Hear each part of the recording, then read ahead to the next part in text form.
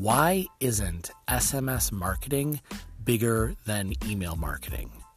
If you've ever run SMS campaigns for a brand or organization, you'll see conversion rates and response rates that are 3 times, 5 times, 10 times better than what that same organization is seeing with their email marketing. Yet, after all these years, email marketing is still the number one and the default marketing communication channel, and SMS is a distant second. Why is that?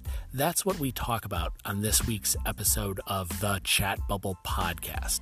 This is a quick preview, but you can subscribe to the Chat Bubble wherever you listen to podcasts or at message.com.